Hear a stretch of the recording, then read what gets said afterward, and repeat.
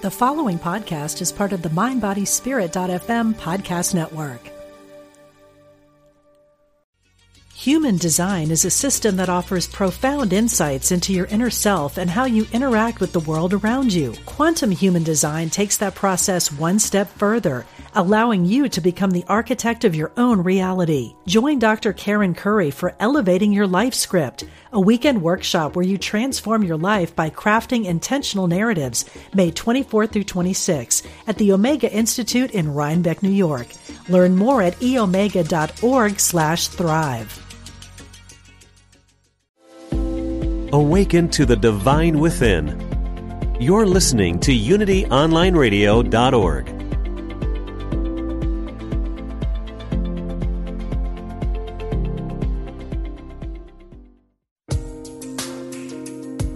Fascinating interviews and compelling conversations. Be present. The Diane Ray Show. Thanks for joining me today, everybody. I'm really excited about my live guest today. Woohoo! Live radio lives. I'm trying in my own small way to keep it alive. But welcome everybody to the show and get ready for a really fun conversation today. So as we're getting into the second week of the new year, maybe your dry January resolutions are getting a little moist. Are you having a hard time with this? We're going to be talking about sobriety today and starting the new year fresh. You know, maybe you woke up New Year's with a massive hangover and you told yourself, okay, never again. I'm not going to do this anymore. I'm going to really start cutting back on my alcohol, or maybe even stop drinking altogether. And if you went into the new year with those intentions, maybe this might be the part of the new year where you start to be wavering a little bit, you know, maybe wavering your commitment to stop. And we're only in the second week of the new year. So we're going to be talking about this because it's such a huge problem in this country and really all over the world. And especially since COVID hit, you know, during the lockdown, alcohol sales soared, you know, over the past 18 months. You know, people were coping with this new normal with alcohol. We were doing the alcohol happy hours online, quarantinis. You know, if you're one of those people participating, hey, you're not alone. And don't feel any shame about that. But if you have been rethinking your relationship to alcohol and you need some help and guidance, you've come to the right place today. You definitely want to check out Veronica Valley and her book, Soberful. And Veronica is a former psychotherapist who now works as a sobriety coach. And yes, that is a real thing, a sobriety coach. And she's had almost 20 years of experience helping people live happy, healthy lives and reach their full potential of being alcohol-free. And she has a very popular podcast you should check out called Soberful, and find her online at soberful.com. So I'm happy Victoria could join me today live on the show. She joins me in the UK. Hi. Hi, Veronica. Did I say Victoria? I get that. That's okay. I get Valerie the most, but yeah, thank you. It's great to be here. I'm in the UK and it's pretty gray and damp here. So gray and damp. Well, I think the other reason I said Victoria is we do have another host who is on previously before my show, and her name's Victoria. So if you're listening, hi, Victoria, but I did meet Veronica. So I'm glad that we're here to talk about this. We did try to set another time to tape and had some tech issues. And I really felt strongly that I wanted to talk about this issue, and especially during what we're calling dry January, which is kind of a trend that we're seeing year to year. People really at this time of the year rethinking their relationship to alcohol. So I guess let's start, you know, talking directly to those people who may be listening now. If you're tuning into the show right now in this space and time today, and you're really looking at it, you're taking a look at your alcohol use and what it's doing, what would you say to them right now if they're listening? Now's a good time. I think that that's kind of the first clue that there may be something to look at, is that people who think about not drinking, that's kind of a clue that maybe you're drinking too much, because people who drink and don't have a problem, they never think about it. So, you know, January is a big, we all know, diet, new year, new you, all that kind of stuff. And dry January became a thing. I don't know how it started or when, but it wasn't a thing when I first stopped drinking, but it is now. I want to say I have a little bit of mixed feelings about dry January. For some people I've met, they've kind of just kept going and it's how they've stopped drinking.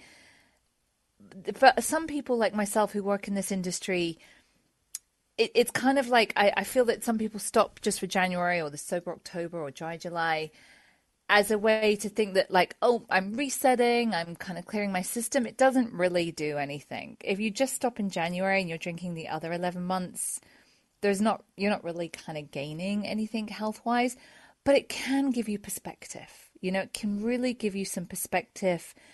You will feel better, you know, not drinking, your serotonin levels will go back up, all of that kind of stuff. So it can give people some perspective.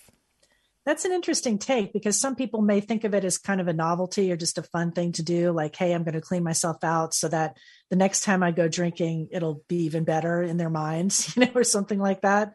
But maybe it can be a catalyst for people. So that is a good thing. Yeah, you know, the other thing is I do feel, I mean, I suppose it's in response to the excess of December, isn't it? It's like we're all detoxing and not drinking. The other thing is, what I wonder about it is that it feels like it's sort of almost like a punishment.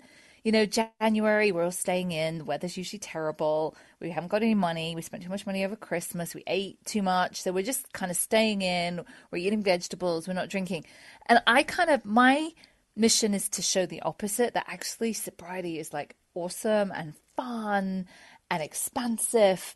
And I don't know if dry January has that kind of ethos. Right. Not yet, but maybe it's a good place for people to start. It's a good place to at least start the conversation. Mm-hmm. So that's a positive thing. So just to tell people a little bit about yourself and how you got into this industry and your experience with alcohol and what it was doing to your life. And you share that in the book, which I really hope people pick this up because I thought it was just such a great read. And you had some tough times. I mean, you hit the proverbial rock bottom. And It wasn't pretty, right? Some of the things you described were not not pleasant. Yeah, I got sober when I was 27. I've been sober for almost 22 years. And so it's relatively young, but my drinking was pretty, it wasn't fun. I remember being 15 years old and actually in the town that I'm now in, visiting my mom. I was in a bar because back in the 80s in England, if you looked old enough, you could get into a bar. And going into blackout and waking up outside in the gutter, covered in my own vomit, with the landlord throwing a bucket of water over me. And I remember kind of coming around thinking, this is not right. And everybody around me said, oh my God, that was so much fun. You had so much fun. You are so wild. And I loved that kind of image of myself.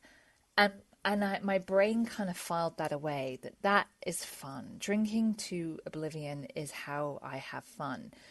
And sometimes my drinking was fun because it was, you know, for a lot of people when we drink, the start of our drinking careers is where the most fun usually is. And there was always a cost because I always had terrible hangovers. But when you're a teenager, you don't really care about that. But really, by the time I was 18, it was more cost and very little benefit. But I didn't know that not drinking alcohol was an option. In my culture, and I was in the UK and America and Australia are very similar, we're not given that option unless you grow up in a particular religion. You're going to grow up, you're going to get a driver's license, and you're going to drink alcohol because that's what adults do, and that's what we do to relax and have fun and socialize.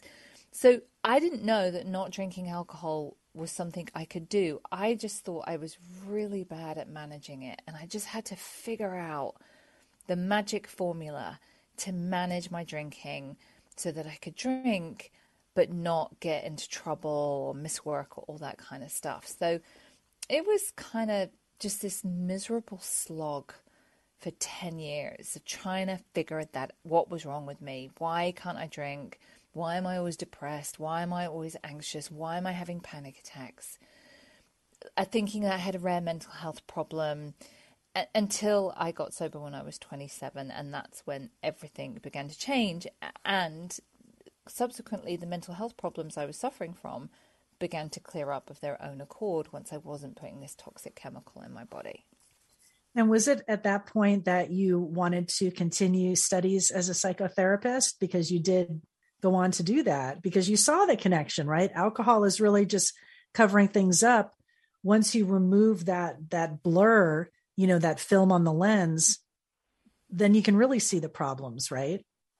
Yeah, I'm so grateful because I was never one of these people who knew what I wanted to do in my life. I felt very lost in my 20s. I just sort of bummed around. I never lots of people went to college and they knew what they wanted to do. I never had that.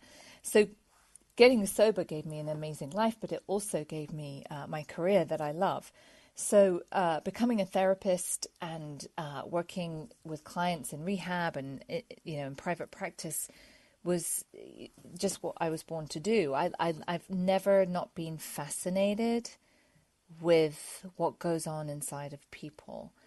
And I relate so deeply to the struggle of addiction. And that's very common in my industry. You'll find the majority people who work specifically with alcohol and drug problems are people in the recovery themselves. It's just part of the deal, the wounded healer part. So I've been doing this for over 20 years now. I'm just curious that as a therapist, I remember reading from another therapist who worked with addiction, but he hadn't gone through that process. And he felt kind of indignant that people thought he wasn't as good of a therapist because he hadn't been through that. He said, I still understand people are unhappy. I still understand they're angry. I didn't have to be an addict. Yeah, the first rehab that I worked in, my boss, Chip, who's my co-host on my podcast, he always had a therapist who wasn't in recovery because they had a perspective and a balance that perhaps we didn't have.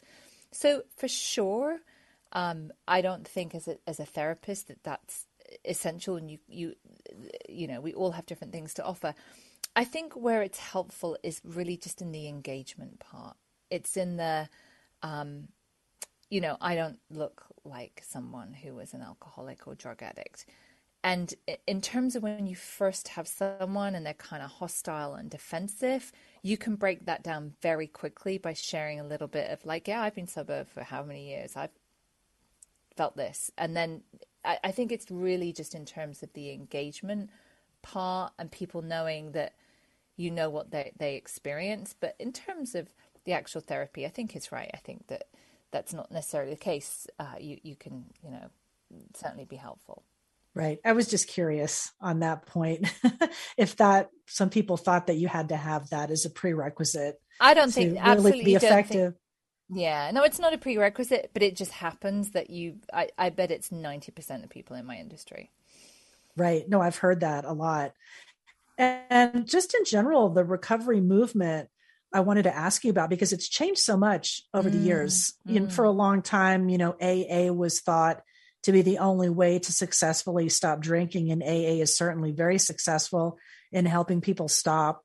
There's the data there that proves it. But now we're seeing other methods to work with you, or methods that are more focused on women. I spoke with a guy named Kevin Griffin, who had a Buddhist approach to helping people. There's cutback coaching, paid online platforms, like one I've seen called Tempest.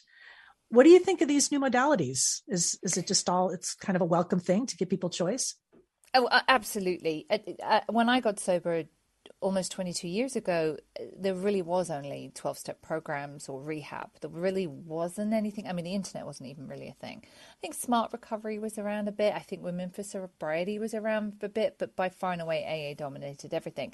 And I think that it's fantastic that we have lots and lots of different approaches, because it's not one size fits all. And certainly in the last few years, I've seen more and more people be public about their stories about stopping drinking, and they're not the typical rock bottom stories. It's not, it's people women, men who look, and I don't want to use the word normal, but from the outside, you wouldn't perhaps think that these are people who were struggling in this way. And I think that has done so much to reduce the stigma. And I think that there's lots of different, having all of these different modalities is a good thing. I would just say throw in some caution there, because it does feel like everybody there's a kind of this flood of people who have a few months sobriety and are all of a sudden sobriety coaches. I always encourage people to make sure you check credentials and licensing and all of that kind of stuff, that, just depending on whoever you're working with, there's many, if it's peer support, just check it out. Don't just, a lot of stuff is very good marketing. But I am very supportive and very happy that there is all of these different approaches, because there's a lot of people who struggle with this problem. Right. And would you say that if you want to work with someone who's a coach, you'd want them to have at least like 5, 10, 8 years under their belt of sobriety? I think it's a little hard to measure. I would want them to have at least a couple of years. I mean, I started as a therapist, training as a therapist. I was doing training and I started working as a trainee therapist. I was about 2-something years sober, and I was supervised, and I don't think I was having my own clients until at least 3 years sober. So because it's not, this whole deal is not just about stopping drinking. It's about the emotional work that we have to do on ourselves, the personal development work, because many of us have used alcohol as a crutch, and we've defaulted to alcohol to deal with our feelings and emotions. And those learning how to deal with your feelings and emotions takes a bit of time. So at least 2 years, and I also want to say length of sobriety is by no measure of how well somebody is at all, but you want people to have a little bit of sobriety. Yeah, some solid ground. And that's true. I mean, people, and you can have 5, 6, 7 years and slip up and relapse at that point and get back on. So yeah, I'm sure there's a lot of different variations there. We are taking calls today, which is exciting. If you'd like to join the show, 816-251-3555. If you had a question for Veronica or just wanted to share your story, we'd love to hear from you. So I'm curious, Veronica, too, is there a big difference between a sober life coach? There must be a big difference between a coach and a sponsor. It's not the same thing. No. A sponsor is just somebody who that's exclusive to Alcoholics Anonymous or the 12-step programs. And they're people, they're not professional people. They're people with experience of working the 12 steps who will show you how to work the 12 steps. So it's not professional at all. A sober coach, I mean, it's very, I call myself a sober coach just because that's an easier way to work than as a therapist. But I have, credentials from the UK from when I was a psychotherapist. So a sober coach, it can be, some of the training is a weekend, some of it is 6 months, some of it's a year. So that's what I mean about just kind of doing some due diligence about, I personally wouldn't recommend working with someone who has 6 months sobriety, who qualified in a weekend with a sober coaching qualification. I just think that's, you would probably want a little bit more than that. So it varies very widely. I want to talk a little bit specifically about drinking and women, because you bring up some really great points in the book that I hadn't really thought about, but are so true concerning the marketing around women and drinking motherhood. There's the cute little t-shirts, mommy's drinking wine and things like that. And it sends some really dangerous messages that people might not be aware of. So what do you think about that? The mass marketing that's out there, skinny girl wine and all of the, things supposed to make it look cool, especially to women. Yeah, I think it's dangerous and disingenuous. Alcohol is linked to so many preventable cancers, including breast cancer. So I think that I saw someone on Instagram over Christmas who's a wellness professional had a coupon for clean wine, and it was clean wine because it was made there was no pesticides. And I'm like, the pesticides are the least of your worries. It's the ethanol that's the actual problem here.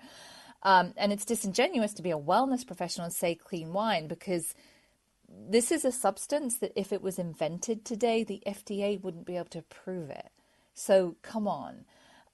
So the whole thing about mummy needs wine, that's just kind of flooded with these memes and all that kind of stuff.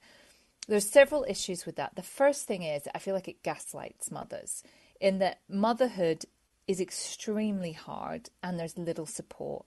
Mothers don't have access to good, affordable childcare.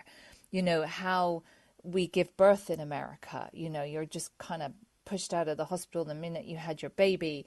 There's no local support. There's just no support for parents when their children are little. So we have this kind of whole, like, it's very, very hard. Here, have a glass of wine. That'll take everything. You deserve it. You need it. Whereas women need real help. But I feel like this is like a smokescreen disguising what's really, really going on. And it's not serving women. It's not, no one's showing that, you know, day drinking is a thing with like play dates and day drinking, but no one's showing that when the mom gets home at 5 o'clock after 2 glasses of wine, she's starting to feel tired and maybe a bit hungover, but the kids still need feeding and bathing, and she doesn't want to read a story. She just wants to go to bed. And it's sucking energy from women. It's not giving, but it disguises itself as something that adds when it's actually something that takes. And I'm not like, for sure, like, unwind, have some fun with your girlfriends on a Friday night, have a glass or two of wine. That's totally appropriate. I have no problem with that. And women who can drink sensibly, by all means. It's the whole linking it to parenting and motherhood in particular is, I think, quite dangerous. It is. And you shared some great examples in the book, how it's also glamorized and the true story is not really shown. And you mentioned a great example from a series that I have seen on Showtime called Dead to Me, you know, where they're drinking and pouring out their hearts to each other, the characters in one scene. And then the next morning she's all up and fresh, you know, making breakfast for the kids. And the reality is that's not the case at all. You're not just going to bounce right back. Yeah. I mean, yeah. What woman do you know they're in their 40s, who's in their 40s, who was drinking to probably 1 or 2 a.m. and has to be up and the next day is up in the kitchen at 7 a.m. So she probably got up at 5:30. So that's maybe 4 hours sleep, with your hair done and your makeup perfect, with a smile on your face. Do you know anyone who's ever done that? Ever, right? It's impossible. There's no way. Exactly. But we're there thinking, oh, I'll have this glass of wine just like this person on the TV, the reality is that's not our reality. You know what's really interesting? I don't know if you're watching the new Sex and the City. It's called Just Like That, but everyone calls it. We're still calling it we're calling it the new Sex and the City. So it's really interesting because that's a big thing. I'm Generation X, so that's a big thing in our circles, that show and cocktails and right, Cosmos. Yeah. So we were all drinking like that, thinking that we looked like Carrie and Miranda and all that kind of stuff. And they never really showed the consequences. And Miranda in the 90s had a storyline where she went on a date and she was very nervous and she drank too much and blacked out. And he took her home and left the phone number for AA. But I love that in the new run of this, where they're in their mid-50s, Miranda has a problem and is getting sober. And in the last, she was shown reading Holly Whitaker's book. And I love that they've gone down that road, because that's real, because that's the fact. If you were drinking like them in your 30s, the fact is that you're probably going to be Miranda, where you're in your 50s and it's a problem at this point. It's not just, there is a price to that. And I'm really glad that they showed that. It's still done in, Sex and the City. It's Hollywood. Stuff. Yeah, but Miranda still looks fabulous. But that's true, and I love that. That's great. No, I think that the way they're handling that is awesome. And I'm part of that generation as well. So we used to have Cosmo parties. The girls would get together and watch the show and have Cosmos. So yeah, it's amazing. So on the flip side of that, for men, like for women, okay, you need a drink because it's so horrible to handle your kids and all that. For men, like it's a rite of passage. Here, have a beer, you got a job promotion, you're this, you're masculine and manly by the amount of alcohol that you can hold. And that's just as dangerous for men. Yeah, and also it's very unfair how mothers and fathers are judged. You know, there's nothing in the world worse than a drunk mother. You know, it's like they're like here they're plying mothers with wine, but not too much. Because if you have too much, then you're a drunk mother, and that is you are the worst thing. That's not as bad as being a drunk father. Being a drunk father is bad, but it's not as bad as being a drunk mother or a drunk black mother. That's like the lowest you could be in how we judge people. So it's just so disingenuous, this like constant promoting to mothers that they need to drink to survive motherhood. But if they remotely drink too much, then they're completely judged the other way. And it's not the same for men or fathers. No, absolutely not. And that really struck me in the book, The Women of Color, and how they're judged, because I never really thought of it that way, but you're so right. You know, Child Protective Services would be rung up immediately if someone witnessed that, you know, so there is that double standard, as awful as it is, it does exist. Yeah, the judgment. That's really the easiest way to expose this is you see a bunch of white middle class mummies drinking and we can justify that. And, oh, is that, you know, mummy needs wine, blah, blah, blah. Well, you replace that with black mothers just having a daytime drink and it completely changes. And we can see the kind of the white privilege and all of that. Right. We're going to take a break in just a minute. Lots more to get to with Veronica. And I just really love that you're bringing this up and that you're out there to help people. And I want to send people to your site. So the best way to get in touch with you is soberful.com. I love the name. How did you just come up with that? It wasn't me. It was someone who worked for me at the time. And I love it too, because it's all of, once you get soberful, you become thankful and grateful and beautiful and powerful and mindful and all of those things. Yes. And things get to be a lot more wonderful. Life is a lot more wonderful. So people will find you there, and also find your podcast at the Soberful Podcast. You can go to Apple or wherever you get your podcast, download that and check it out. We'll be back. Lots more to talk about with Veronica Valley. Stick around.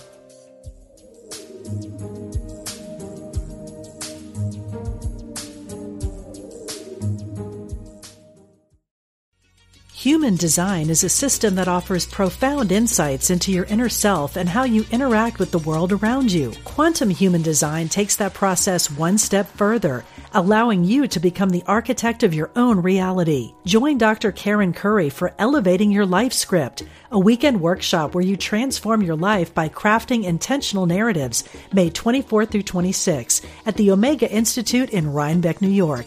Learn more at eomega.org/thrive. All are welcome here. You're listening to UnityOnlineRadio.org, the voice of an awakening world.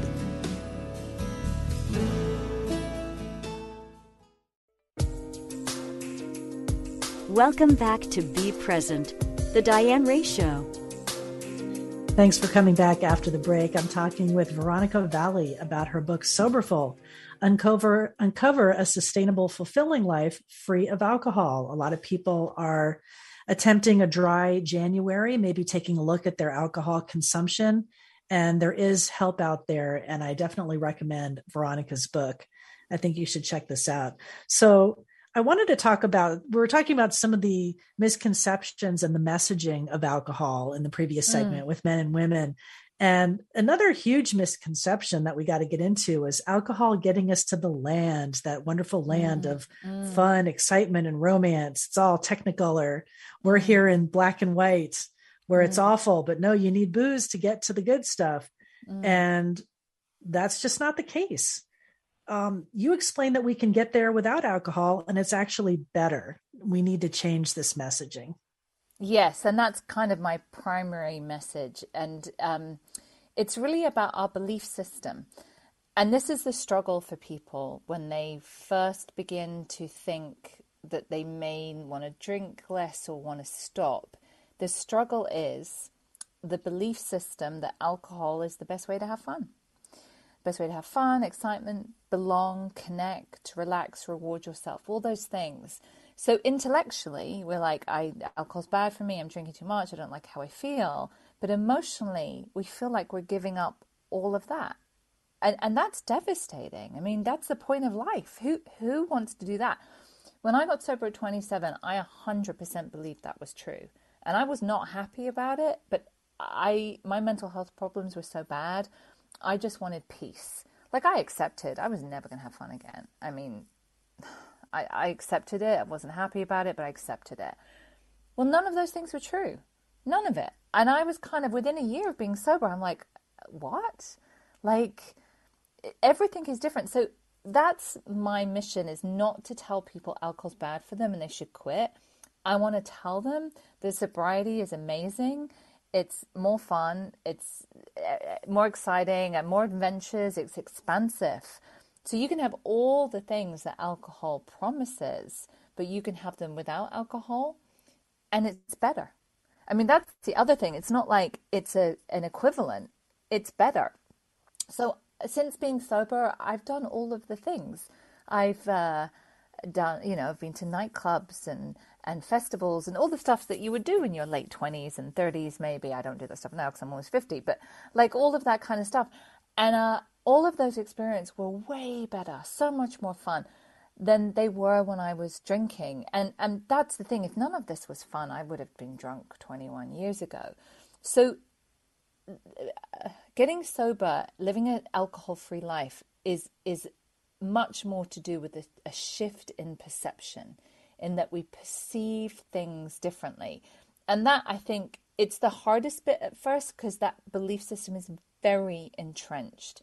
But with a bit of time, it begins to crumble. And what becomes clearer is the cost. It's like, it's not, we can have fun when we're drinking and that kind of stuff, but there's always a cost. And that cost increases with age. And I think more and more people are like, well, I had a good night, but I did feel a bit crappy the next day. I did feel sluggish. And I want people to know you can have a great night with your girlfriends, with you, on whatever, and not have that cost. And that's the big thing. Especially now, there's so many great alcohol-free options. And, I was just at the weekend, I was enjoying a wonderful alcohol-free wine that was delicious and in a lovely glass, relaxing with my friend. And I didn't, there's no missing out and there's no price. Right. And you do that cost benefit with people when you first start working with them, right? Like, look, this is what's costing you, write this down and see what you're losing. And do people quickly kind of get that concept when you lay it out for them? Yeah. And I always want people to feel that they have, that they make the choice. That's one of the first things we do, is look at the cost. It's like, okay, let's look at how much money you spend, and we look at associated costs. It can be cabs and takeout food and missed day at work, which is, so it's actually more than just the price of alcohol. But the big thing is time. Let's look at how much time you spend drinking, recovering from drinking. Because for me, the recovering from drinking was a big time. I spent more time recovering from drinking than I did actually drinking. So we can't get time back. We can get money back, but we can't get time back. Then we want to look at the cost to your relationships, to your time with your kids or your family. And then it's stuff like dignity and integrity. Have you done or said stuff when you've been drinking that just feels embarrassing or shameful? Those things are all costs. And then it's really a case of, are you getting a good return on your investment? That's what alcohol costs you. And by the way, it will only increase the cost and the benefits that you're telling me. And that's when things begin to kind of shift then for people, when they're kind of like, actually, that night out, now I see the cost. Actually, it wasn't, that's a really high cost for like an okay night. So that, and I always say to people, you can drink. If you're prepared to pay the cost and know that that's the price, you can drink. And that's what people very quickly come to, is like, that cost is too high. And then and then they kind of get that kind of, I always tell people, and then the kind of like, it's like a little punch in the gut, because it's like I'm never going to have fun again. And that's the bit where I'm like, that's where you need other people, is like, I know it feels like that, but just trust me, with a bit of time, it's not true. that will change. We go through a grief process when we let go of alcohol, because for a lot of people, it's our friend. Right. And letting go of that can be tough. And kind of that transition period that you're talking about in the book, you use the metaphor of the bridge, to go from the land of alcohol to the land of sobriety. And you say that process is going to be weird and maybe uncomfortable. And also a lot of the people around you might not get it. And you have categories of people, and I had to laugh because I've seen that in different people that I know, the one that's the expert. Oh no, you're not an alcoholic, or the other person that doesn't want to look at their own drinking, so there are those people that might be stumbling blocks on your road to crossing over that bridge. And how do you help people handle those situations? Yes, that's a big thing. When you stop drinking, other people will take it personally, because we generally tend to drink around, people we drink with drink like us. So if we're all, drinking the same, and then you say, I'm not drinking anymore, it doesn't agree with me, it's not good for me, whatever you say, people immediately think, well, what does that say about my drinking then? What does that, it does make people uncomfortable. And the pushback that people get is, people, I write about this in the book, like people overnight become an addiction expert and will say like, you don't have a problem, you're fine, you just need to stick to wine or whatever.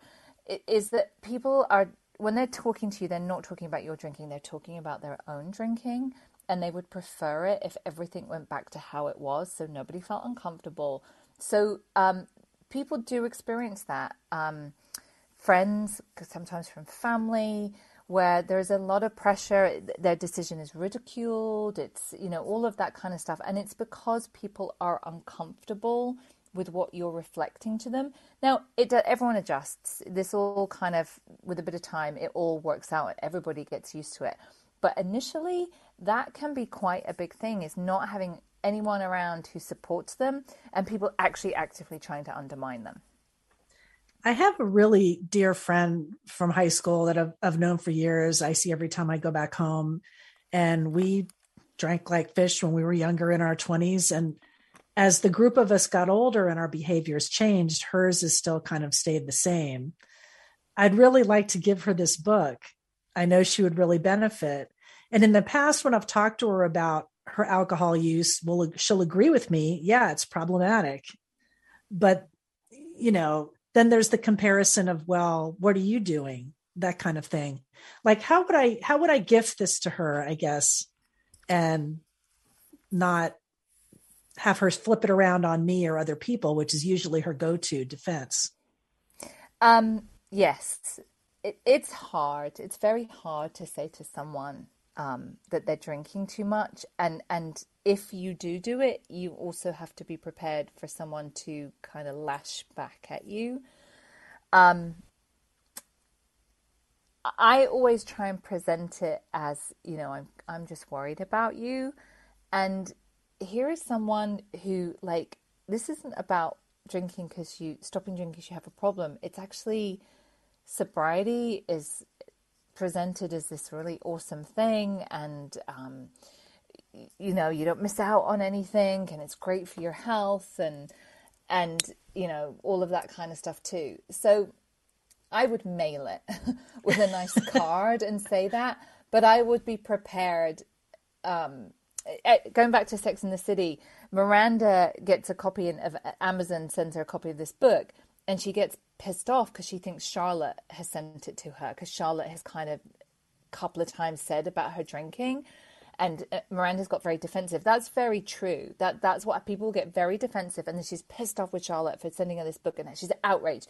And then she realizes that she ordered it when she was actually blackout drunk. She actually did, it wasn't Charlotte, it was Miranda. She did it. So people will be prickly. So you need to come from I love you. I just thought that this might be something that you would find interesting, because it's just a really positive take on living a sober life. But also be prepared that she may be prickly with you. I'll probably get some pushback, but I was going to bring it home over Christmas because I had a copy and I had already read it, and then I didn't. So I think I'm going to take your advice and mail it, because I thought, okay, well, we're going to be getting together with other people. There will be alcohol there. And then here I am saying, here's a sober living book at the Christmas party. Put down the wine. But I think maybe now, the holidays are over. Let's take another look at it. So I like that approach, because you specifically say in the book, you stress we shouldn't go in with the white coat, on the horse. Yeah. We need to help you stop drinking, because it generally does not work. It generally doesn't work. I had someone in my life about a year ago where I was in the position where I needed to say something and it didn't go well. It generally doesn't, because people are very, very prickly about that.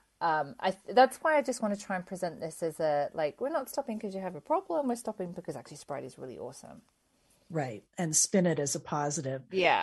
And from those, people that from your past, that you've interacted with, do you still have close friends from those days that have stuck by you and it's all okay? Yeah. That's a really interesting question, because I'm back in England on a visit to visit my mom and do a couple of business things. And I've seen a couple of friends, not a whole lot because of the virus, but I have 3 really close friends from my drinking days. I think everyone, apart from my family, I burnt all my bridges. So I have 3 really good friends who are very dear to me, who I'm seeing a couple of them on this visit. But I really had a lot of fair weather drinking buddies that when I got sober, I just didn't have a lot in common, or you drift away very quickly when someone's sober and other people aren't. But I always say this to people: your real friends, your true friends will stick by you. They will understand. And they will do things that are non-alcohol related. So, that's why communities are so important, sober communities. Because when I got sober and I was in Florida, I didn't have any family around me, and I didn't have, all my friends were fair weather drinking buddies. I had no one. And sober communities for me, it was AA, and now we have lots of other options. Women for Sobriety is one I really like too. We need people, we need friends, we need somewhere to go, we need someone to have a cup of coffee with, because a lot of people have burnt a lot of bridges. Community is very important. And women friendships, we see how different it is. At least I see from men, like my husband. I don't think he keeps in touch with anybody that he went to high school with or college or anything like that. And I really value those friendships. So like even this one particular person, I still want to stay in touch with her. We don't live in the same state now, so it makes it easier to maintain those things. But yeah, I think for women, it is very important. Like we have to have those connections. And I do. Friendships. Yeah. Girlfriends. It's really important, isn't it? Yes, I agree. Well, I wanted to touch on a couple of the pillars that you have we have a couple of minutes left of the show. And there's some really great points that you bring over in the book. And one I kind of want to jump to, there's 5 that you mentioned: movement, balance, connection, process, and growth. But I think in the time that we have left, I really found the process chapter interesting, because like we talked about earlier, when you're studying psychology, you're really interested in why people do what they do and how things tie back to your family of origin and what you learned, what the messages you learned about alcohol and things like that. How important is it to really ask yourself those questions and go through that process? Everybody has to do work on themselves, which is it's really self-reflection. It's learning the skill of self-reflection, which is our past shows up in our present. Our past, especially our upbringing, shapes us in many different ways, good and bad. And we all have thought patterns and limiting beliefs and behaviors that are unhelpful to us that we picked up from our family origin. Now, I don't think it's possible to change absolutely everything and be perfect. But for some of us, we have, there's just stuff that we have to reflect on. So for me, and this is the big one for most people, it was just limiting belief stories. It was just story I, told myself. I had a very deep belief that I wasn't good enough. And I had come to that opinion from experiences when I was young. Some of them, was no one's fault and whatever. So that stuff as an adult really affected me. I mean, it affected the outcomes in my life. It affected my happiness. It affected how I felt about myself. And that's why I drank. I drank because I was uncomfortable in my own skin. So once I'd stopped drinking, those feelings didn't go away, and I didn't have an anesthetic. So I was pushed into revealing, I have this really unhealthy belief system about myself that I'm not lovable, I'm not good enough, and changing it. And that's the rewards of sobriety. It's that, what if I just bumbled through life not doing that? I mean, my goodness, changing my mindset, changing limiting beliefs, all of that had the effect of keeping me sober, but had like tons of other positive effects in so many areas of my life, including my marriage. I don't think I would have been able to have the relationship I have without doing that work on myself. So there's two kinds of people in this world: people who are working on their stuff and people who are not. And you can spot the people who are not. So this isn't just for people with an alcohol problem; it's for everybody. Yes, absolutely. I think that everybody could benefit just from reading that chapter on process, whether, like you said, whether you're dealing with alcohol or not. And let's just, since you touched on relationships, I mean, how much can you learn from seeing the relationships that you grew up with and the patterns that you recreate, not even knowing it? And then when you pour alcohol on some of that, it just can be such a horrible experience in a relationship. But then when you learn, then you can move on to have healthier relationships with friends and personal relationships. Yeah, absolutely. I mean, it was a big thing for me. And I see this in a lot of people, romantic relationships. I had a very toxic pattern that I just repeated and I couldn't change and was very painful.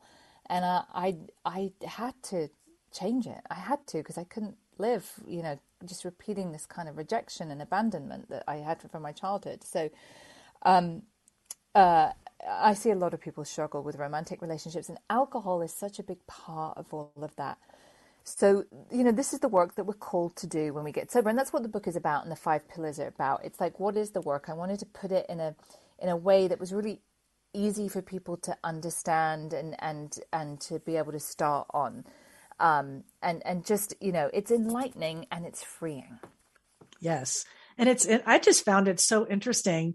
And it's true when you think about, especially relationships, it's part of the courting process, right? You go out to dinner and you have a drink, and and I think sometimes people, when they're looking for a partner, they'll find that other person to keep up with them, right? And then it becomes that codependent thing where you're both drinking and you're not good for each other at all. And at that point, you'd probably have to separate. I don't know. I guess some people can. Do you see that if some people get sober together, that they'll stay together, or is that rare?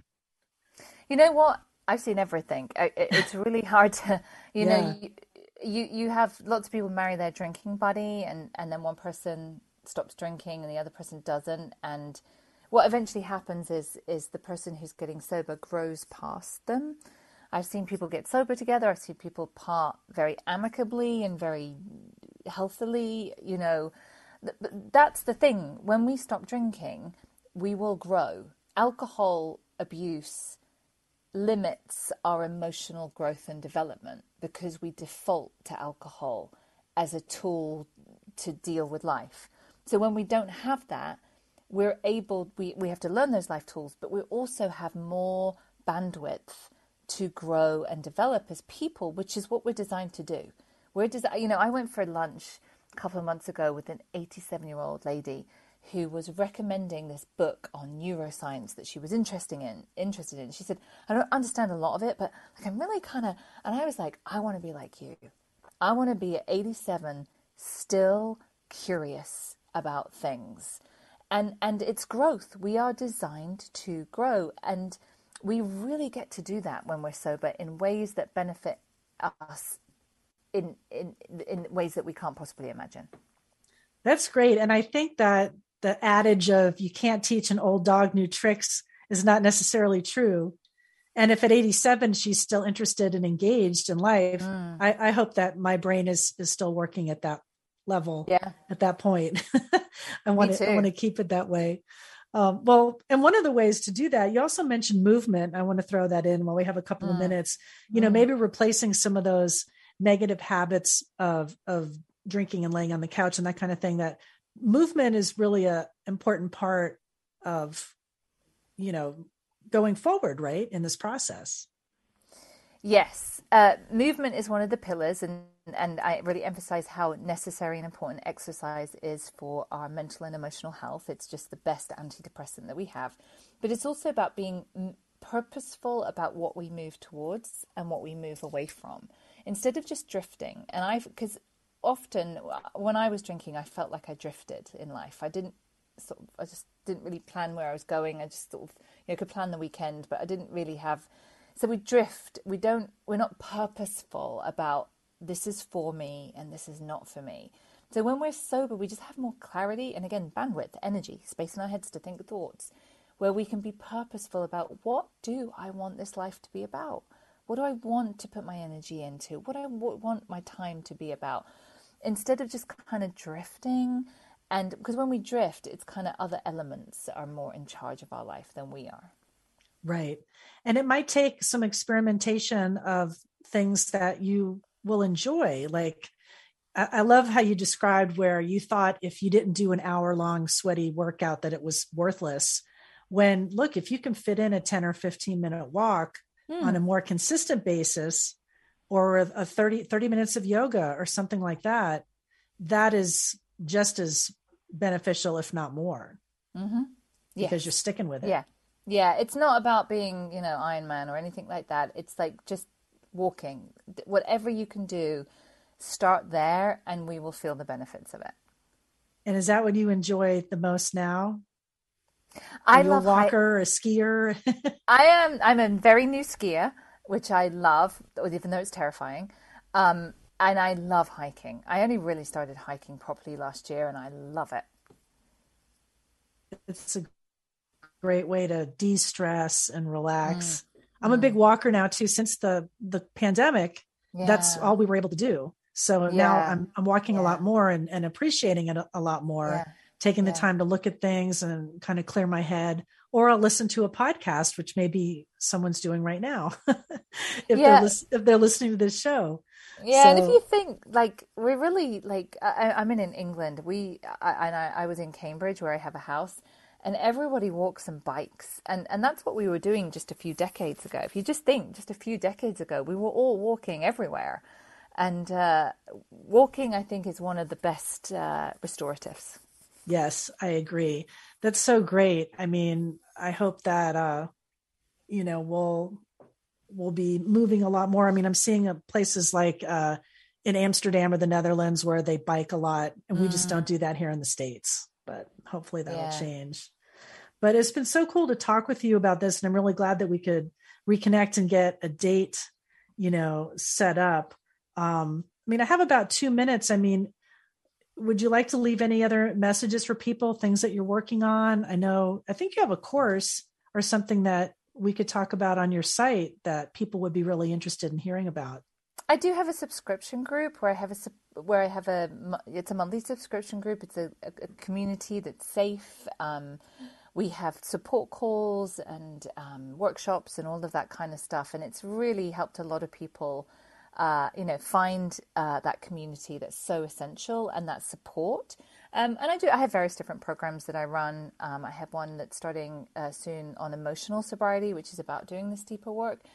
So you can, emotional sobriety is really, just being able to deal with your feelings and all of that kind of stuff. So, and I have free resources on there on soberful.com as well. There's the podcast and all that kind of stuff. And of course the book, which will be out in about a week and a half now, I think, from this episode going out on what's the date? Today's the 12th. Yeah. Yeah, it goes out it's released on the 25th. So I'm really hoping that people will get a lot of insight and a lot of hope. That's what I want. Hope, and that things can change and that's possible for them. Because I'm not special and different. I didn't show up like this. I just, did some of the work that's in the book.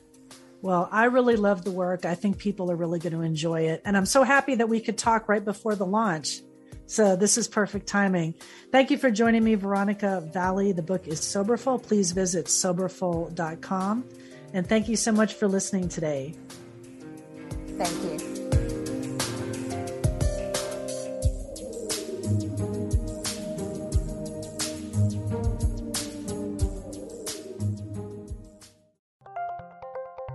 Thank you for listening to Unity Online Radio, the voice of an awakening world.